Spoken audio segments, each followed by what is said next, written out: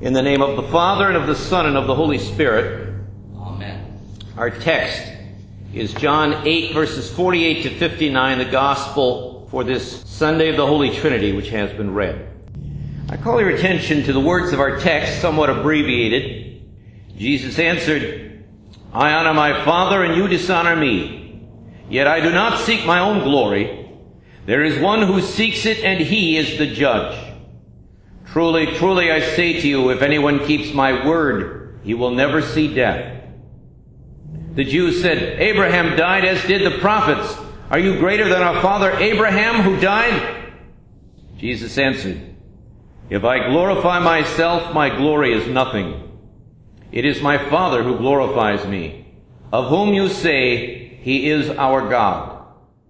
I do know him, and I keep his word. Your father Abraham rejoiced that he would see my day. So the Jews said, Have you seen Abraham? Jesus said, Truly, truly, I say to you, before Abraham was, I am. This is our text. Identity theft. We think it to be a modern problem, but it is really very old. Who had the right to collect taxes or the right to command local soldiers? Kings gave special rings, letters, uniforms, and even witnesses to accompany their designated representatives, but soon even these were counterfeited, and many an insurrection in the ancient world was led by an individual claiming to be someone he was not. But the first to practice identity theft was Satan. He lied about what God had said and has persuaded countless individuals to turn aside from the God who made the heavens and the earth to worship some other idol, whether it be as crude as a carved image or as up to date as a secular philosophy. In today's Gospel, John 8, verses 48 to 59, Christ our Lord has a heated discussion with his opponents. The Jews had zeal for the law as the expression of God's will. They could not conceive that this law could be replaced or fulfilled. The law was God's written message, but Christ was God's personal message. It was as if a guard received a message from the boss, Don't let anyone in before I arrive. And then the boss, the author of that message, arrived, but the guard did not recognize him. So Christ's opponents could not believe that he was the Son of the one whom they called their God. It's interesting to look at the way in which the argument proceeds. First, Christ claims the power to save from death. Abraham died. Was Christ greater than Abraham? Then Christ claims to have been before Abraham. Was he older than Abraham? And finally, Christ claimed to be I am, the name claimed by God at the burning bush, the name he gave to Moses when Moses asked, Who should I say sent me? Is Christ then God? And of course, the answer to all these questions is yes. But the Lord's opponents could not admit this. And it is not our place to look down on the Jews who rejected Christ's claims, for they are extraordinary claims. It is our place to humbly acknowledge Christ's claims, embrace him as the one who has the power to deliver us from death, acknowledge that he was before and greater than Abraham, and that he is one with the Father who spoke to Moses at the burning bush. We can do this because God has had mercy on us and given us faith. Christ says in our text, If I glorify myself, my glory is nothing. It is my Father who glorifies me, of whom you say, He is our God. The law of Moses says, Let every truth be established by 2 or 3 witnesses. Christ's testimony alone concerning himself would not be lawful by that standard. But the Father, whom the Jews claim as their God, is the second witness. And the Holy Spirit, evoked by Peter in Acts chapter 2, is the third witness that establishes the truth of Christ's sonship and claims. It is this third person of God, the Holy Spirit, who speaks through the word Christ speaks of in our text today. Note that Christ speaks of this word when he says, "If anyone keeps my word, he will never see death." Then Christ says, "It is my Father who glorifies me. I do know him, and I keep his word." You see, the word comes from the Father and the Son. A word is formed from breath, and God's word is from God's breath. And the word for breath in Hebrew, Greek, and Latin are translated as spirit. The breath or Spirit of God proceeds from the Father and the Son, producing the Word of God. And this is the means by which you and I receive God's Spirit, God's breath, which enables us to believe. It is the Father made present in our lives, and the Son who dwells in our hearts by faith, who each are made present in us by the Holy Spirit. Thus each believer has these three witnesses, the Father, the Son, and the Spirit, who testify to the truth of God's Word and the true identity of God. There are some who may lose patience at this point and wonder what it all means, just as some may wonder what difference a few random numbers might mean when applying for Social Security or for a credit card. It makes all the difference in the world. If it is a tragedy to be denied credit or retirement benefits, it is an even greater tragedy to lose the benefits of Christ's redemption, the benefit of eternal life with God in heaven, if we do not have his identity straight. When we fall victim to those who steal God's identity, we suffer in this life and in the next. We suffer in this life when we believe the wrong things about God.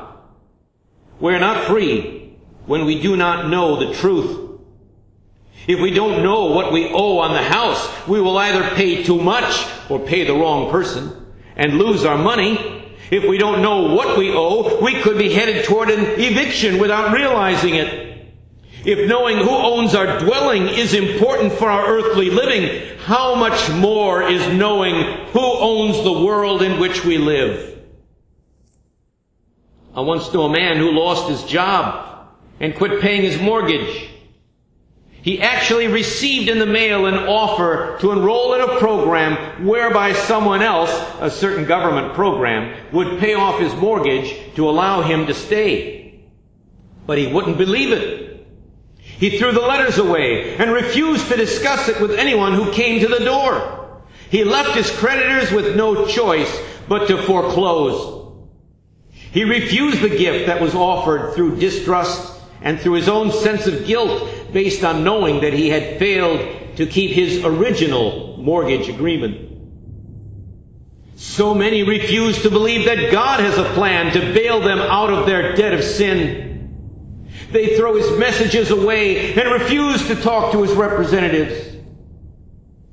But you today are invited to know God's true identity and true will for you.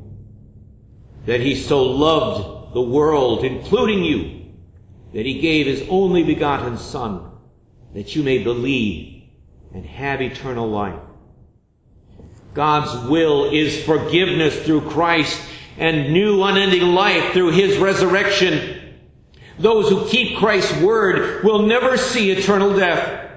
And to avoid becoming victim of those who would steal God's identity from you, keep these things in mind. First, never separate Christ from God. They are one, and their will for us is one. Second, never separate the Christ of faith from the Jesus of history. The Christ we believe in is the one who was born of the Virgin Mary into our history and was crucified under Pontius Pilate, a Roman official. He is the one who rose from the dead and ascended to the Father, who sent the Holy Spirit as he had promised. Now, there are secular historians who will say, oh, our philosophy of history can't establish these latter things. And they're right. That's why we walk by faith and not by historiography.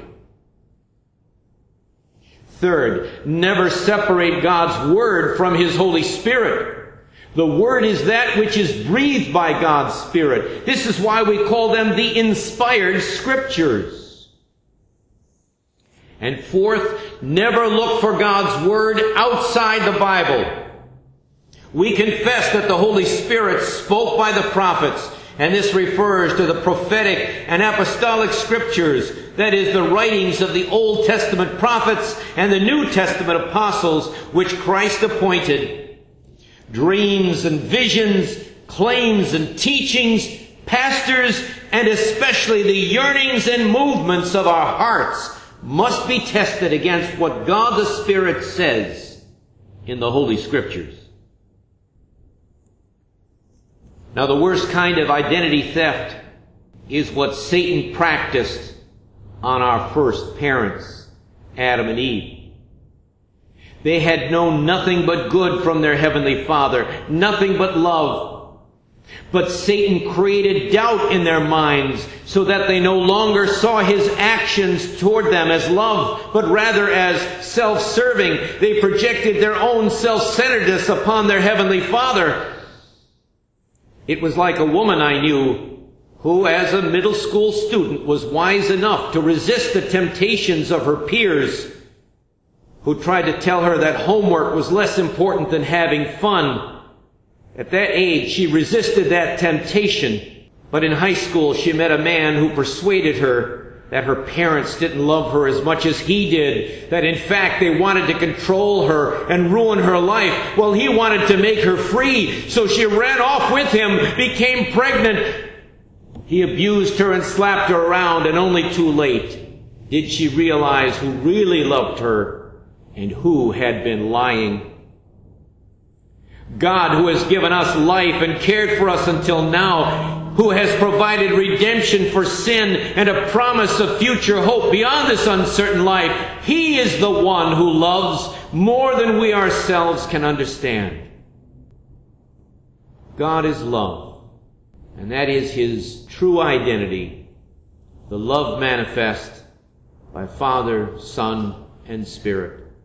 May that love of God, Father, Son, and Holy Spirit be always present, be always your God, your salvation, your comfort, consolation, and hope. Amen. Amen. May the peace of Christ, which surpasses our understanding, keep your hearts and minds in this true faith and confidence to life everlasting.